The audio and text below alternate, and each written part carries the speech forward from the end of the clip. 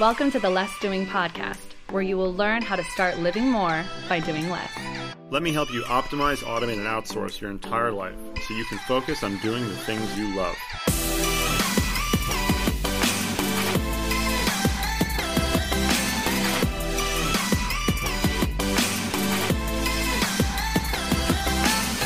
Now here's your host, Ari Meisel.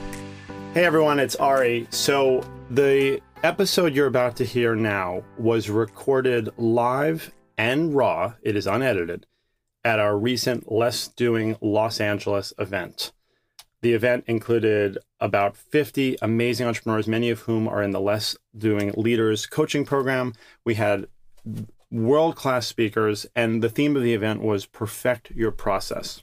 So we had experts across several different genres, and every talk was given as a fireside chat style conversation. So again, they're unedited. These episodes are explicit. We are an explicit podcast, but these were a little more explicit in some cases than others. So fair warning. And if you want to find out more about what we do at a Less Doing live event, after you listen to this episode, go to lessdoing.com and click on our live events button. Now enjoy the episode. All right, so we're talking with Jordan Harbinger, formerly of The Art of Charm. Some of you might know him from that. It's probably one of the most successful podcasts ever, right? Mm-hmm. Yeah. And has rebranded, how are we calling it? Started all the fuck over again? Yeah. Oh, yeah. Okay. Yeah. Can I say that? Yeah, no, okay, technical terms, yeah. If you want to go technical. I don't want to confuse anybody with jargon. So what is for people who have been fans of yours, or what's the new show called? The new show is called The Jordan Harbinger Show. It's really kind of a creative title based solely on the fact that I'm shit at naming things.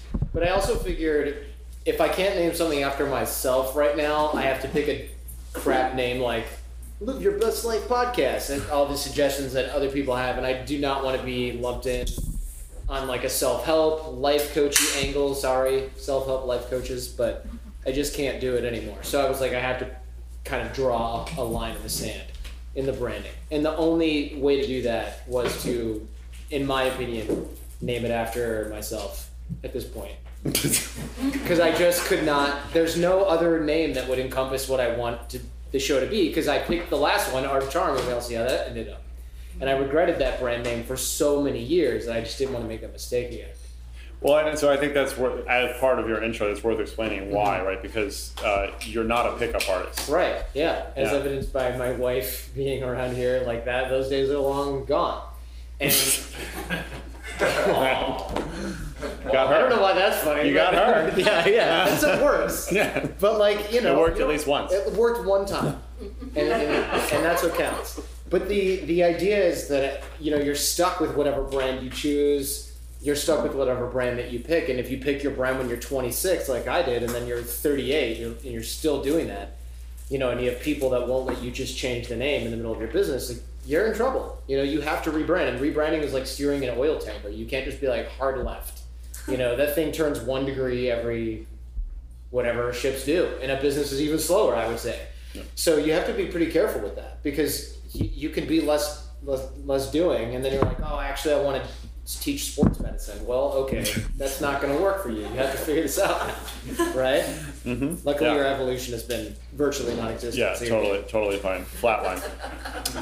So when you were doing The Art of Charm, or just sort of your background in general, right? You are not like a profiler, right? Like Sheree is. I wouldn't say that. Right, exactly. That would step on Sheree. No, and this is worth making the link, just because I feel like it's a similar field, but it's sort of two different sides of the coin. Yes. In a lot of ways. So, and it's not social engineering, which that's a fair bit of what I teach my military and intelligence clients, for sure. Okay, well, let's talk about that. There is a black hat angle to that, but it's reserved for, it's not taught to single dudes. It's taught to, well, unless they're coincidentally single, but it's mostly taught to military and intelligence agents and people in those types of fields. And so I do reserve that. In fact, I got my start doing social engineering at age 13, 14, working with the FBI before I could drive, cloning cell phones, wiretapping stuff, figuring out kind of some crappy tech that you get into when you're an only child and you're bored and your parents are never home. So like That's how I got started. I mean, I was catching pedophiles on the internet, on AOL chat rooms, in AOL chat rooms. So, like, I started with social engineering. I wasn't like, let me figure out this whole women thing. I was like, girls are yucky, so are pedophiles. Like, I'm only going to catch one of them. Probably not going to be women, so let's start with pedophiles. So, just because, well, by show of hands, how many people know Jordan's background? Okay, good. Then we're going to talk about it because it's fantastic. Were you catching pedophiles with that haircut? No, I had an even worse haircut than I do now. Believe it or not. So this was, I mean, we're talking about 25 years ago. Or 15 years ago. Yeah, I was 25. 14, so how long? Yeah. Yeah, 25 years ago, right. So, like, Give it AOL chat rooms. Yeah. Right? So how, I mean. Like 5 hours free. Yeah. Up against the limit. Right. Throw in a CD hours. and meet a pedophile. Right. So yeah. how did you stumble into that? Well, what was going on was I worked at a movie theater, and the movie theater was owned by the owner of the Detroit Red Wings' daughter. And so this was one of the richest families in the world, actually. And so he would show up to Mike Ilitch, the owner of the Red Wings, would show up at this movie theater, and he was probably justifiably paranoid, and he was convinced that people were gonna come after him. So he had a private security company that worked only in his office, and the theater had some loss and some fraud and some other stuff. And so he put his security agents in there because those were the only people that he trusted. Those security agents were bored to tears. They're working in a freaking movie theater. You know, these are like ex-Green Berets. They're freaking standing in a movie theater watching for people stealing gummy bears. So I start talking with this guy, and he finds out I can make websites. And he's like, well, you know, eventually every company's going to want to have a web presence. And I was like, yeah, thank you, for understanding this. So I was making a website for the security company, and he's like, look, I'm not allowed to hire you because I work for Mike Ilitch. So what I can do is teach you martial arts and stuff like that, real stuff, not this fake karate that you learn in like dojos that allow 15, 16-year-old kids to take part.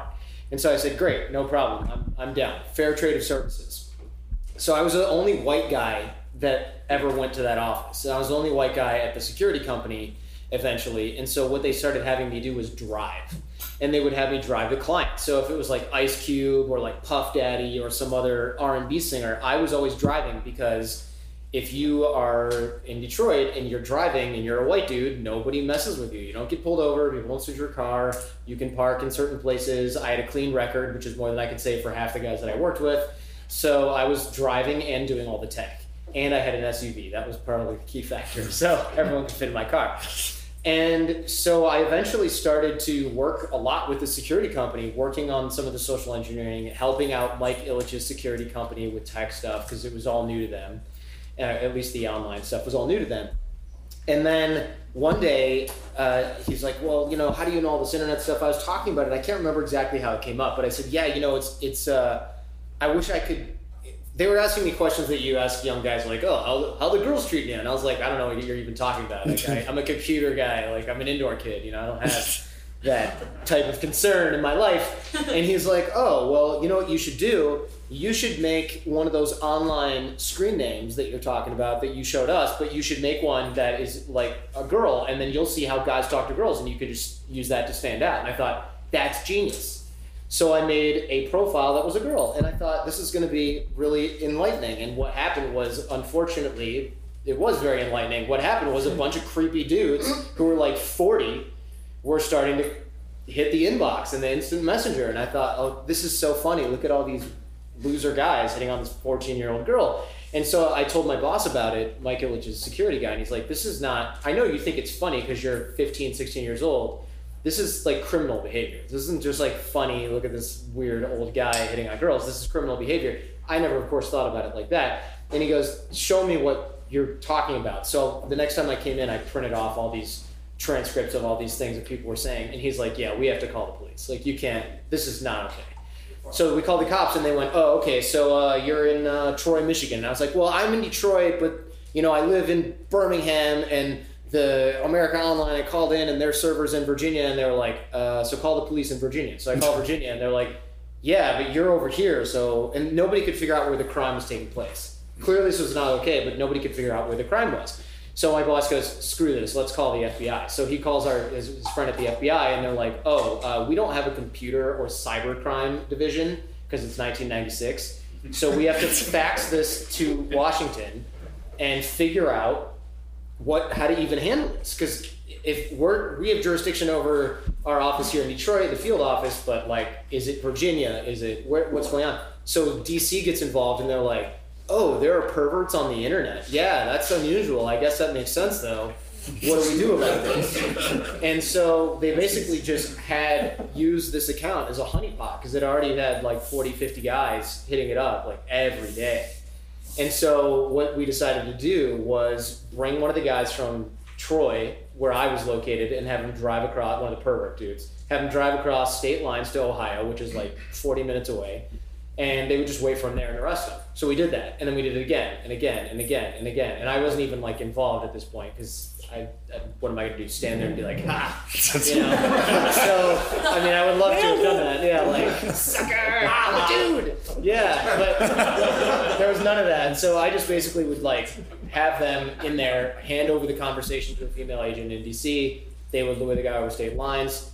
Ohio, Detroit field offices would work with local PD to catch them, and I was like, this is the coolest thing I've ever done because my real life involves like scraping gummy bears off of floors and movie screens. This is really cool. So as I started getting more and more involved in that, I started to really enjoy the process and feel like there was more to life than popcorn and downloading video games illegally on the internet, which also was a bad look, also working with the FBI. So I had cool access to really cool tech at that point too. Cellular phones were brand new.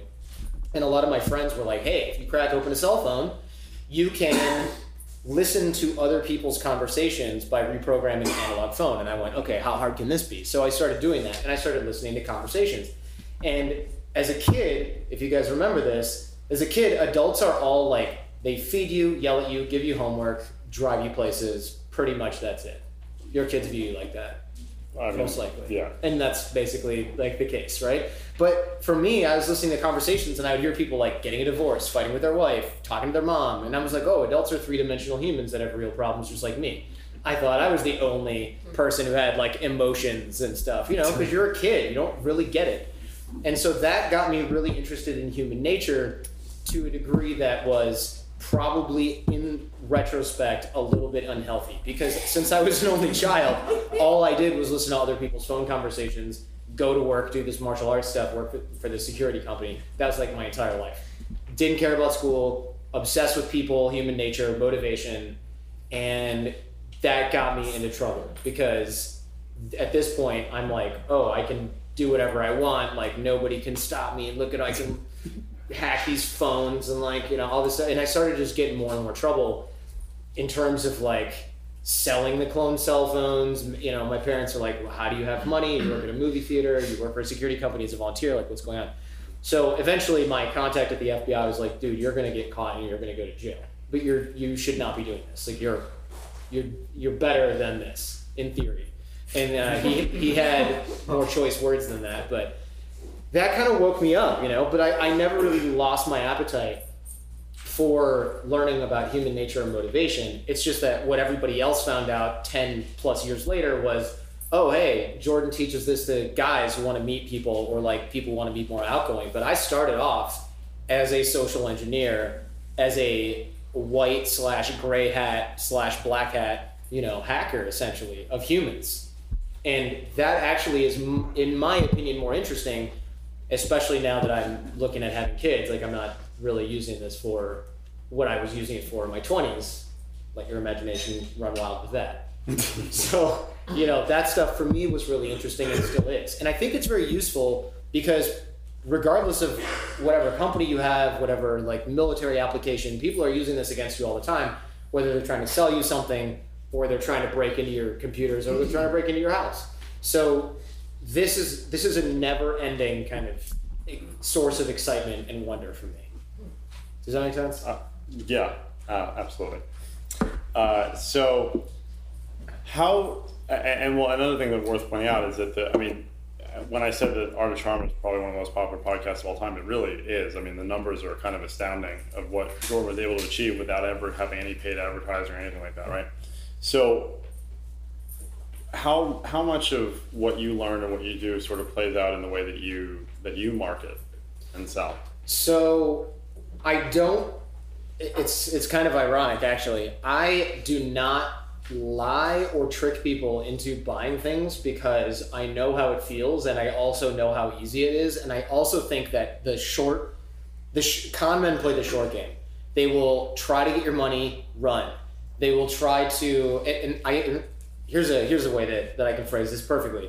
So I recently interviewed this guy who's a psychopath, okay? And the way he found out he was a psychopath, he's a brain scientist, was because he was doing a brain scan experiment and he needed a control group. So he got a bunch of his family and friends together, including himself, did brain scans and went, oh shit, one of my friends is a psychopath, look at this brain. So they de-anonymized the study and they're like, this is your brain. And he's like, get the fuck out of here. And they're like, no, it's your brain. So he found out that he himself was a psychopath, had been, of course, his whole life, goes and tells his wife, and she's like, yeah, I mean, that doesn't surprise me at all, which should have been disconcerting for both of them. And so he finds out, like, look, this is my whole life. My things I've done in my past totally make sense now. And the reason that this was so interesting for me, that his answer to this question was so interesting, was because what he said was, you know, because I said, oh, but you're so nice. You know, people must all the time say, oh, you're such a nice guy. How can you be a psychopath? Because our image of psychopathy is violent and antisocial. And he goes, yeah, those are dumb psychopaths. He goes, smart psychopaths, we all know. And I love that he included himself in this. It's creepy, extra creepy. He goes, it's better. It's just fucking more effective for me to be really nice to people and be really charming. And I was like, yikes, right? So functionally speaking, you can play the short game, you can lie to people, you can take their money and run, but it's beneficial. One, it's good for sleeping at night, you can live with yourself, but long game, and Joe Polish and everybody else who markets knows this, long game, it's better to be good to people because you don't have to worry about, did I wrap up all my loose ends? Did I get caught? If you refer someone to a competitor and it serves them really well, like, you build trust and you can't really buy that or replace that. And so for me, marketing is, I will produce thousands of hours of free content on the Jordan Harbinger show or whatever I do. And I will simply say, don't buy anything from me. Just try this stuff. And if this stuff works for you, then you can decide to purchase. I don't have to do like, well, the real secret is in my book. Like, I don't do that. I realize that if I build enough trust, then I don't have to do any of that crap. And so the way that I market is by giving away so much free stuff. And I think it was Taki, you said your free stuff should be better than other people's paid stuff. Absolutely. Not only free and better, but more if you can, right? And that's what I do, is like content machine. If anything, I don't market enough because I don't have paid ad funnels and stuff like that. I never bothered with that. I just rely on the quality of the craft generating a lot of word of mouth. That has its limits. I don't think anybody should do that. And I think Joe was one of the first people who was like, you know, people who brag about never having to buy ads, cool, but you're just leaving all this money on the table because you don't buy ads. And that's totally true. You know, you can be as awesome as you want to be, but at some point there's like this extra layer that you can only hit with quality marketing and advertising. But the way that it is done is always viewed as long form, because I think of this as the first 10 years of my career have already maybe gone by, but I'm maybe 25% through my career as a broadcaster interviewer. So if I'm going to do something that maybe gets me called out in a year, it's not worth it, right? Because look at a politician, and I do not plan on running for office where that ship has sailed, but if you find some dirt on somebody, it's coming out. So I'm thinking, well, I don't know what I'm going to be doing in 10, 20 years in terms of my career. So it's not worth it to be like, yeah, I made 20 extra grand this month being a jerk online or scamming people or having crappy marketing or like not offering refunds. So anything that I do, I always view as long-term. If people have a problem with something that's done, even if it's totally their fault, I always like to be extra reasonable, just give them the money back, make sure every customer is satisfied, or don't deal with them at all.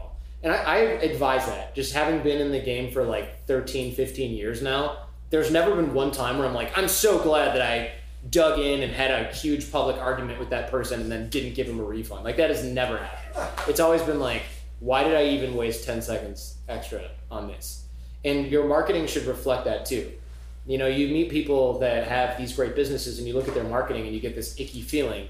And then they're like, oh yeah, my marketing guys, they did this or something. And you're just like, yeah, but this has your face on it. So I feel like you should be very careful with your brand, knowing that everyone associates it with you. And that was one of the problems I had with my old brand was nobody knew that there were other partners in the business. So any dumb crap that happened was always on my shoulders. And so that was one of the reasons that I made sure to rebrand as myself, because now I have the ultimate responsibility and control over what that messaging is. Do you think that your skill set helps you to be a better interviewer? Oh yeah, absolutely. In Definitely. what way? Like what, So I can generally, I'm not saying I'm a human lie detector by any stretch, but I can tell when people are hiding the ball, when people aren't giving the full story. I can see when people are embarrassed about something. I can look at things like Cherie's going to probably talk about, where you can look at somebody and you're like, oh, okay, this person has these particular little insecurities. Maybe I want to push on those a little bit and get some good stuff out of it. Maybe I don't want to push on those because I don't want them to shut down. So you have to be able to read nonverbal communication like a boss. If you're going to interview people, you cannot be like, I have really good questions. Nobody cares about your questions. Especially in your questions, if they're not evolving during the interview, you're not doing your job anyway. Congratulations, you're a robot. If you just have a list of questions, that's not what an interviewer does. That's what a android can do. Speaking of automating all of us, you don't need to be there if you're not reading the other person, and they're not reading their emotions. You're not reading their vocal tonality. You're not going into some sort of emotional tangent with them.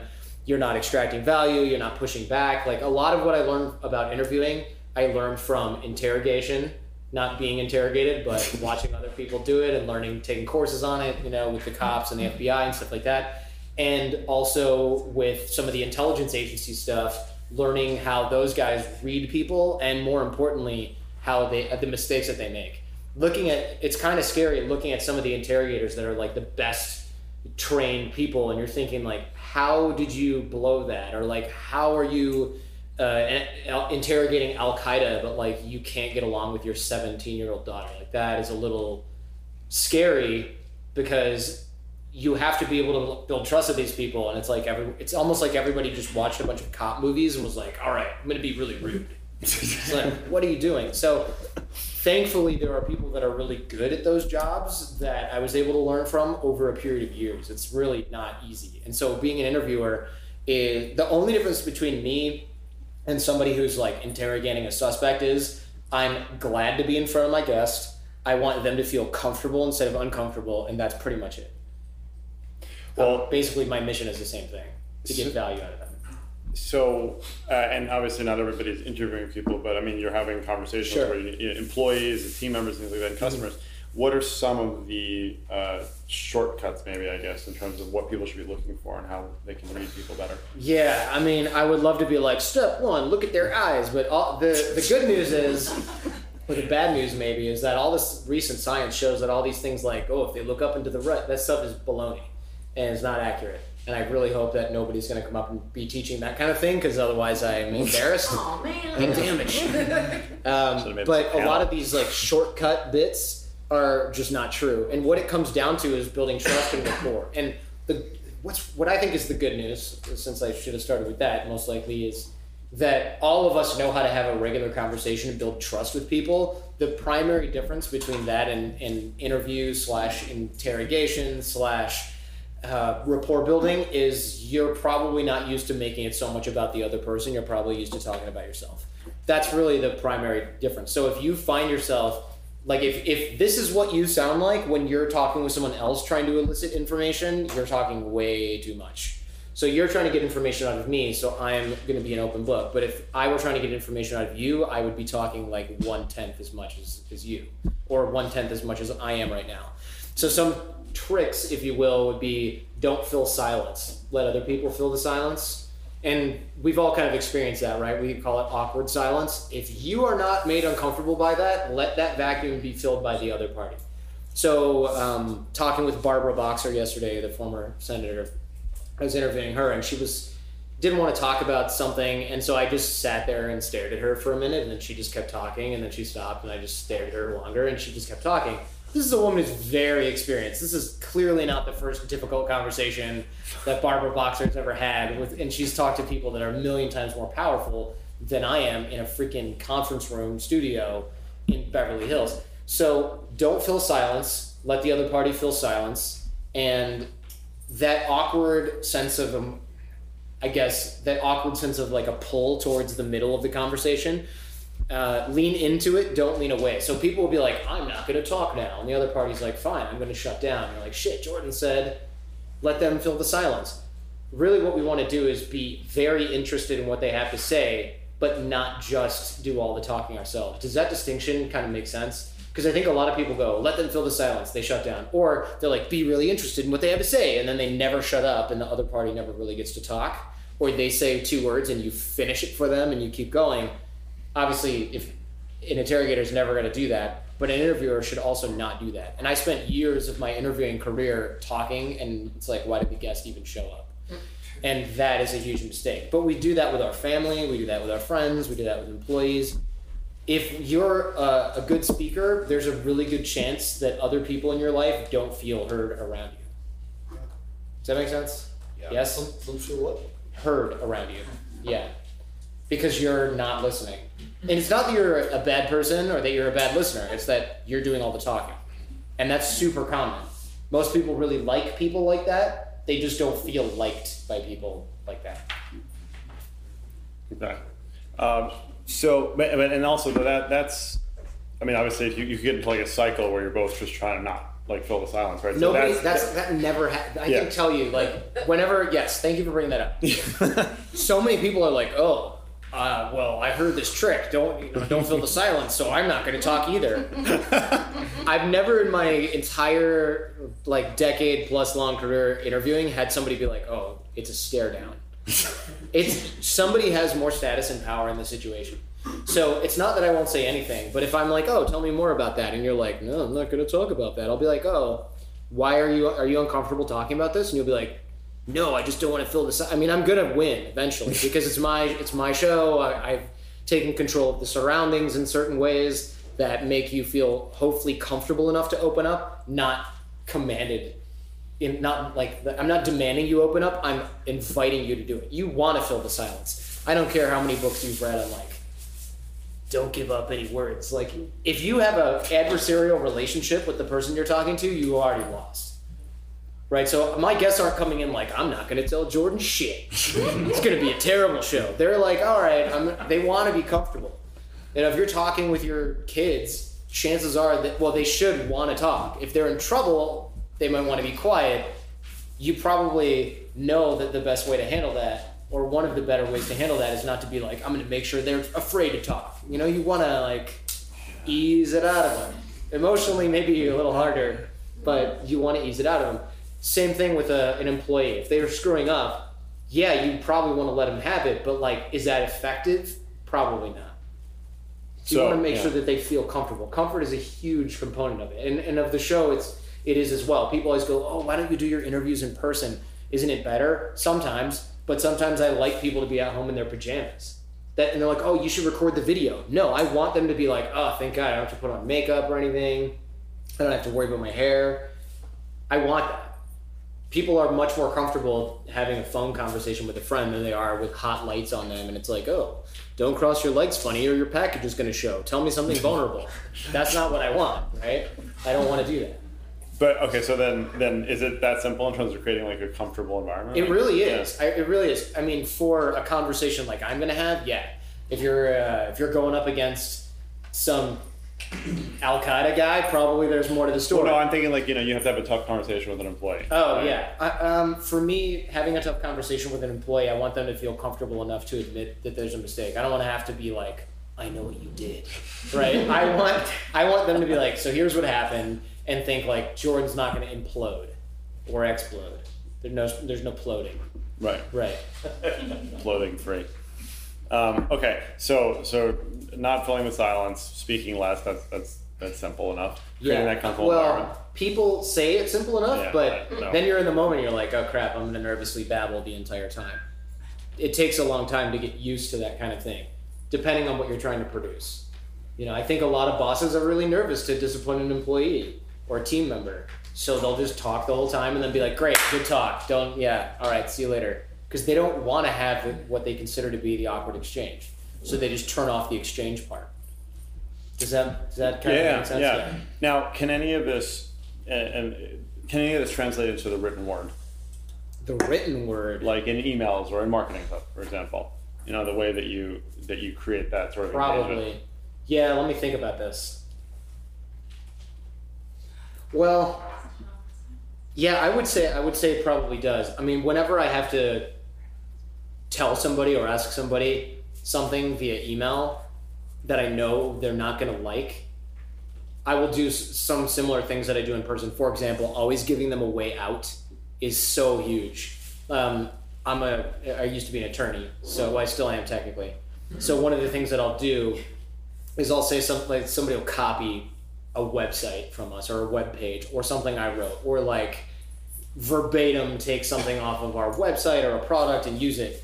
And instead of going, look, you have 3 days to comply, I'm going to file a lawsuit in the state of California, you're going to be so screwed, I'm an attorney, you should be scared. I'm like, hey, look, I realize that what you're looking for is an example of something that you really liked. You probably put it there as a placeholder. That's totally fine. The problem is now Google is picking this up. I got an alert for this. I have no interest in taking this any further. You know, I know, being a lawyer myself, how inefficient that process can be. So if you would, just do me a favor and remove this or change it enough so it's not the same thing. And you get a much better reaction than something that's a headbutt. And usually the person will write back and go, oh, how embarrassing. You're right. Totally an accident. My VA did this. I didn't even know it was in there.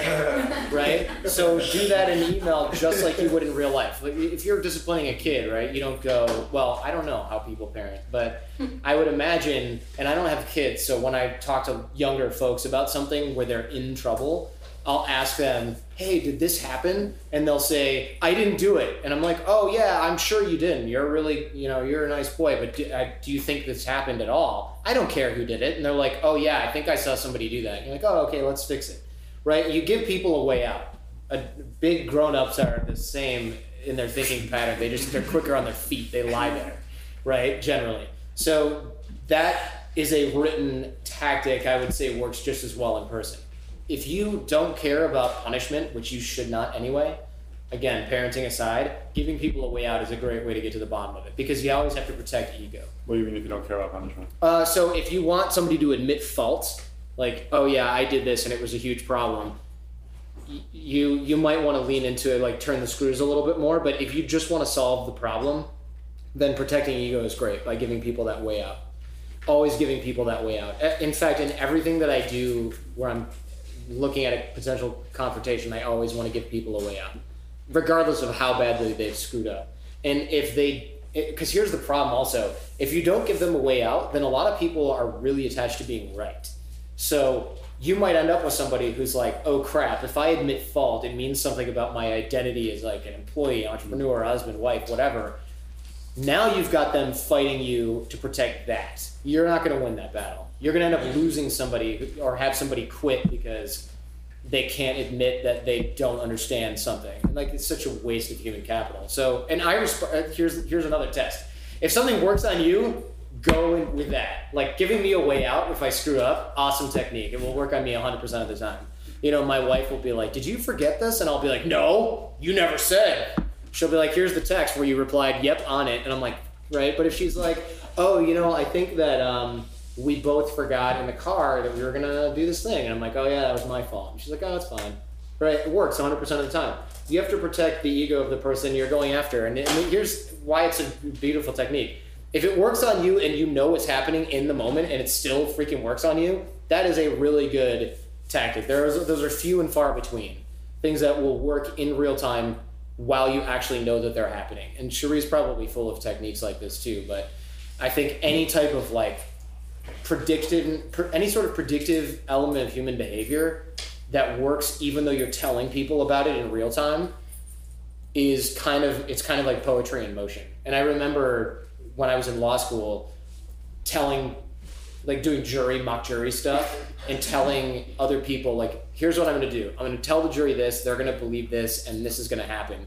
And we had this little group of like smart-ass lawyer guys that we would just program juries with speech patterns and stuff like that. And I don't mean like hypnosis, but I just mean predicting the exact outcome, and then I'm like, they're going to come back with the verdict, and when we examine the mock trial jury, which you can't do with a real jury, they're going to say it's because they trusted this witness, they trusted this lawyer, and et cetera. And we would get it a lot. We'd really nail it a lot of the time. Because you can predict that human behavior, and you can even tell them it's going to happen in real time, and it's almost like they can't resist it. That type of speech or that type of persuasion is just like, it's so powerful. And I think it's like a sales letter. So people read those, they're not like, gee, this is an informational website that's totally impartial. They know they're reading a sales letter, but a good sales letter, they'll read the whole thing and they'll be like, I have to buy this now. I need this. That's good persuasive marketing. It doesn't have to pretend that it's, those things you see, the bad ones where it's like, oh, I'm Larry King and this is news right now. And it's all about this nutritional supplement. We see through that crap. It's disingenuous. But when you look at a really good piece of marketing, you know it's marketing and you don't care. Does that difference make sense? Yeah. Anybody have any questions? Joe? The psychopath guy, what was his name? James Fallon. Not Jimmy Fallon. I know. Was he the one that spoke at Google Zeitgeist a few years ago? At what? At Zeitgeist? I actually don't know. He spoke most recently about Vladimir Putin at, believe it or not, PutinCon, because that's a real thing. And he was basically diagnosing Vladimir Putin as an obvious psychopath, which shouldn't surprise anybody. And he talks about Clinton and Mandela and all those people too. Yeah, I believe you're right, yeah. But I haven't seen those particular. He's like a crazy-haired guy that if you saw him not in a suit, you'd probably just cross the street. And he was talking about Bill Clinton being a psychopath with Bill Clinton. Yeah, in fact, the room. Bill was in the room with him. In fact, I asked him about Bill Clinton, and he goes, I'd love to hang out with Bill Clinton. He's my type of guy, if you know what I'm saying. And I was like, yeah, I think I do. Unwise as that might have been to say, I think, that's him. He's awesome. There's got to be some sort of distinction, though, because there's personality traits, right? And obviously there's biochemical things in your brain associated with why you have those behaviors. Like psychopathy, you mean? Yeah, it's a brain condition. That's why you can look at a scan. Of course, yeah. And see the it. way that people have managed that, and obviously intent, malicious or non-malicious, mean people that are psychopaths very good at their jobs. Right. Well, that's why There's no psychopathy empathy. hasn't been bred out of our society because it's functional. And that was one of the scary takeaways of the James Fallon episode of the show that I did, because I said, why does this still exist if these are dysfunctional people that have all these things wrong with them, that can't hold friendships very well? And he said, because they're really good at becoming warriors, becoming really top level businessmen. The other problem is that psychopath brains are, I think it's something like 1% of the population, something like that. But it's functional a lot of the time, or latent. And so what makes a dangerous narcissistic psychopath is an abusive childhood or a dangerous childhood. So when you look at inner city areas, to put a little social commentary spin on this, if you look at inner city areas, what you have are a bunch of kids that grow up not being protected, that are not safe, that do not have supervision or anything like that. And so when you have those conditions, or you have Guatemala as a whole country, you have Syria, you have Iraq, anybody who has a psychopath brain is going to make a hard left or right turn and potentially become a dysfunctional narcissistic psychopath, because those types of brains survive better in those situations. Well, over time, that becomes a huge problem, because if you live in Guatemala and it's total turmoil and chaos, well, psychopath brains thrive. So who reproduces more? Psychopaths. Well, what's hereditary? Psychopathy. Oops. So now you've got the warrior population of psychopaths outbreeding the non-violent, functional members of society, and over generations you end up with a hugely disproportionate number of dangerous, violent, narcissistic psychopaths. So when you look at inner city areas and you go, what's wrong with these people? The answer is a long period of time in which these brains have thrived, that it's not just, these are good people these are people that could have gone either way, a lot of them.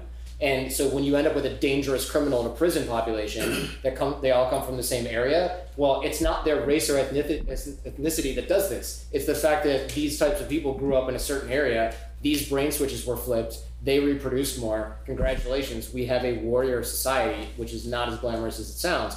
And that's what's going to happen in places like Syria. That's what's going to happen in a lot of these dangerous places. Guatemala was the example that James Fallon gave because it has a disproportionate number of psychopath brains among the general population. Scary.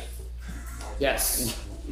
When you started Art of Charm, my assumption is that you wanted to serve that kind of single guy, help him get a date demographic, and now that you have the Jordan Harbinger show, what's at the core, what's at the heart of you and your brand today? Like, what fuels you doing what you do now? So in a way, it's kind of a return to home, because when I first started the company 11, 12 years ago, I actually didn't care about teaching guys dating shit at all. I thought it was kind of weak.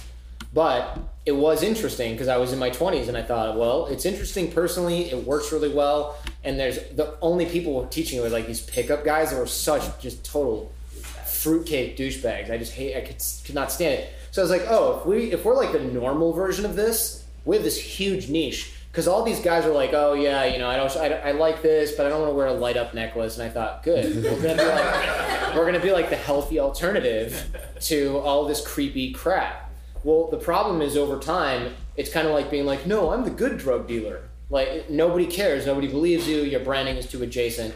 So what I had originally started off doing was trying to get ahead of the law game and become a partner at a law firm where I was working. And I knew I couldn't outwork everyone because everyone's working 16-hour days, 7 days a week. I knew I wasn't going to make myself smarter magically. So what I was able to do was get in touch with a partner, and I thought that he worked from home all the time.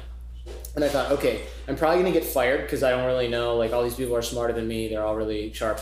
If I work from home all the time, then I won't get fired because they won't really notice me as much. So this partner that was never around, I asked him how he was able to work from home so much. And he said, I don't really work from home that often. I just have a lot of relationships and I bring in business for the firm. So I was like, oh, I need to learn how to bring in business for the firm. That's the new competitive advantage that I'm going to have. I can't outwork everyone like I did in college. I can't just be smarter than people like I was, in middle school or high school. I have to have another competitive advantage. And so networking and relationships was what got me out of bed in the morning. So I went to go figure all that stuff out, and that was super interesting, worked really well. And nobody gave a crap though. All my friends were like, networking is for old people, you work really long time, and then ... country club network, right? but when you started going, well, body language, nonverbal communication, and then I'd go out at night to practice all this stuff, my friends were like, how come you're talking to so many women? And I was like, oh, this is the cheese whiz that I'm gonna put all over the broccoli. The broccoli is healthy nonverbal communication, persuasion, influence. The cheese whiz is, by the way, if you do this right, you're gonna have a ton of women around you. And my friends were like, wait, hold on, start over? I missed the first half of the conversation. Now I'm paying attention. So I thought, this is gonna be what's gonna be the way to start the company. Then after a while, it just, like I said, it became too much of like the good drug dealer. And I was like, I gotta change brands. This is annoying. A lot of tension inside the company rift. So the core focus now is back again to military and corporate training, individuals obviously as well under the Advanced Human Dynamics brand, and networking, relationship development, persuasion, influence, but primarily networking and relationship development. Because one, you're never too young or too old to put that into practice. Nobody's ever done with it. The most successful people are really good at it. The least successful people are the people that don't try to do it at all. So it's kind of what I found to be one of the determining factors of success. We all know people that are not the sharpest knife in the drawer, but have really good networks and relationships, and everyone likes them, super successful. We also know people, at least I do, that are super intelligent and are floundering because they try to do everything themselves, or they just can't quite get relationships to stick, they can't get along as well with people, or even if that's not the case, they're not remedial, they just can't quite create the relationships that they need to make themselves successful in their industry.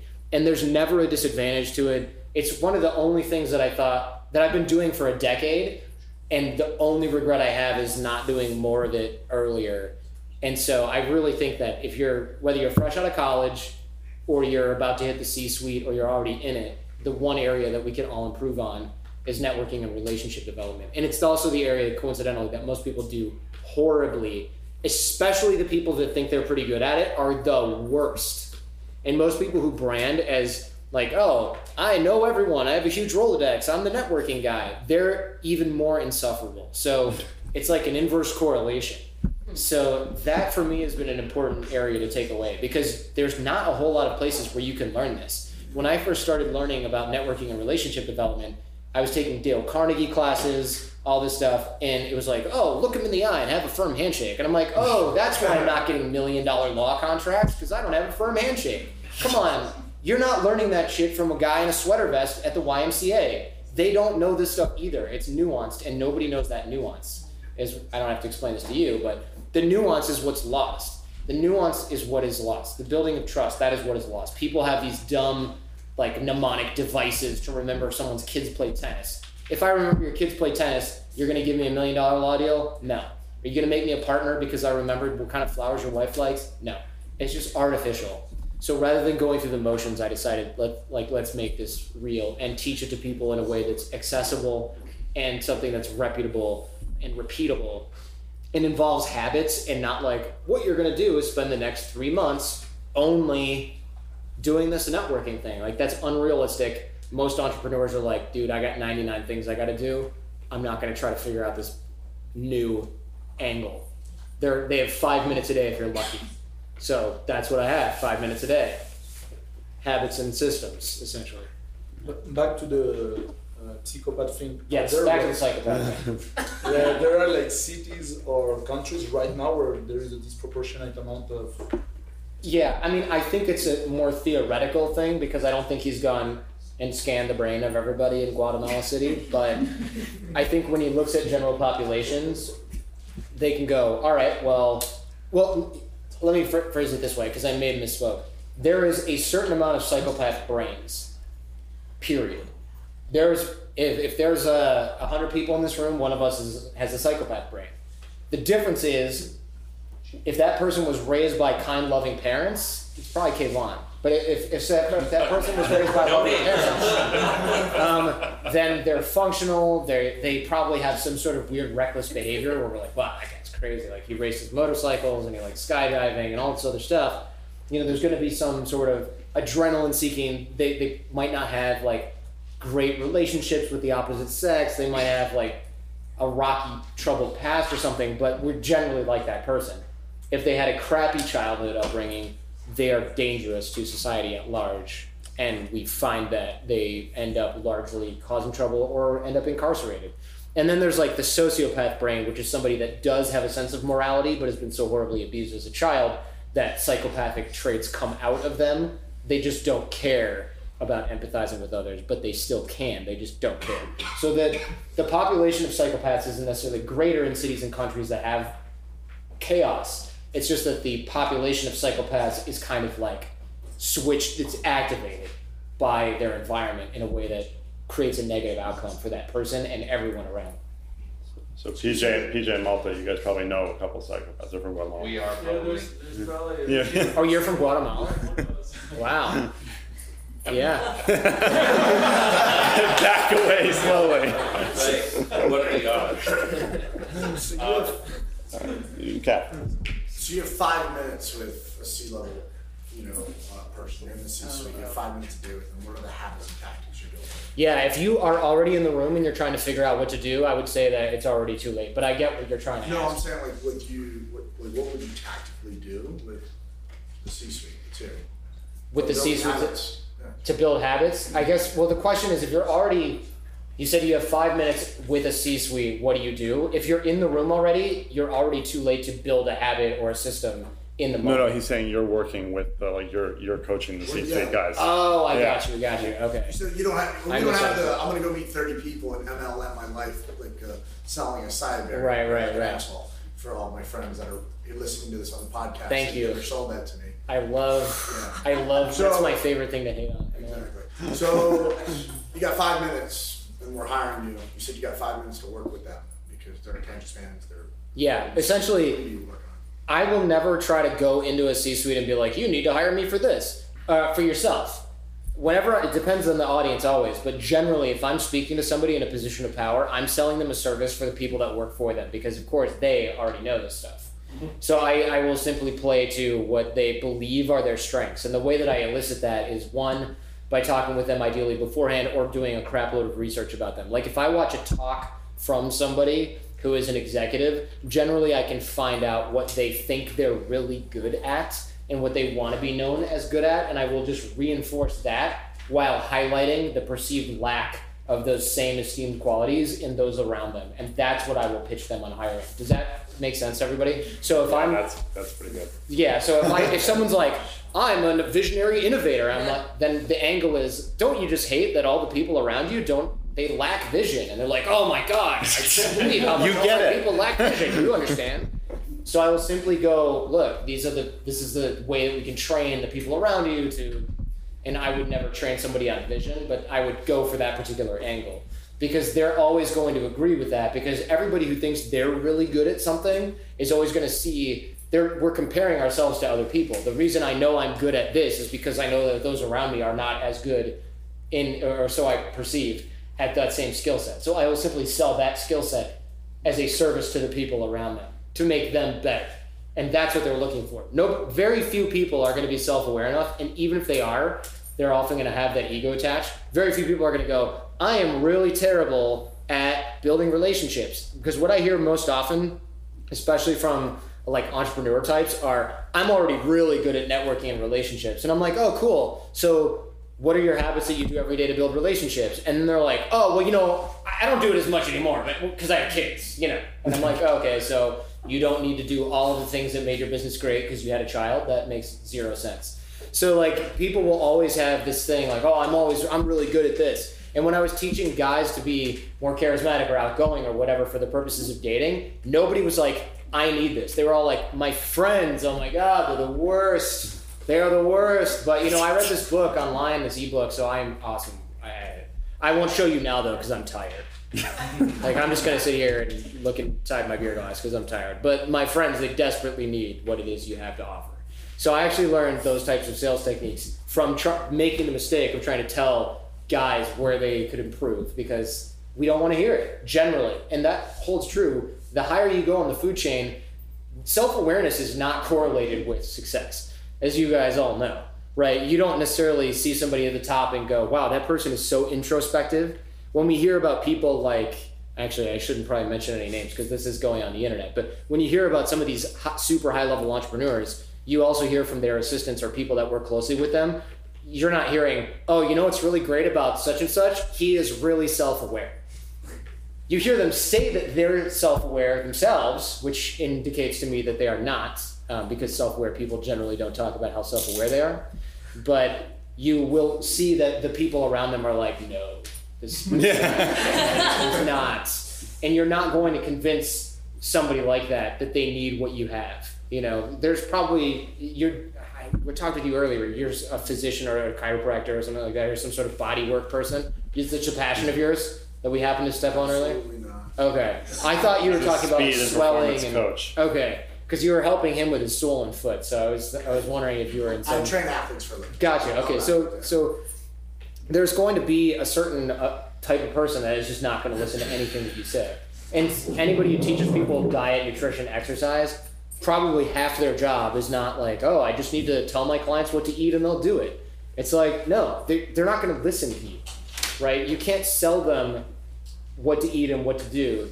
You have to get them to actually execute on it, which is like what Peter was talking about with accountability. It's not like those guys don't know what to do. He's got better systems, yes, but what they don't have is the ability to actually stick to the plan. So we're all selling the same thing.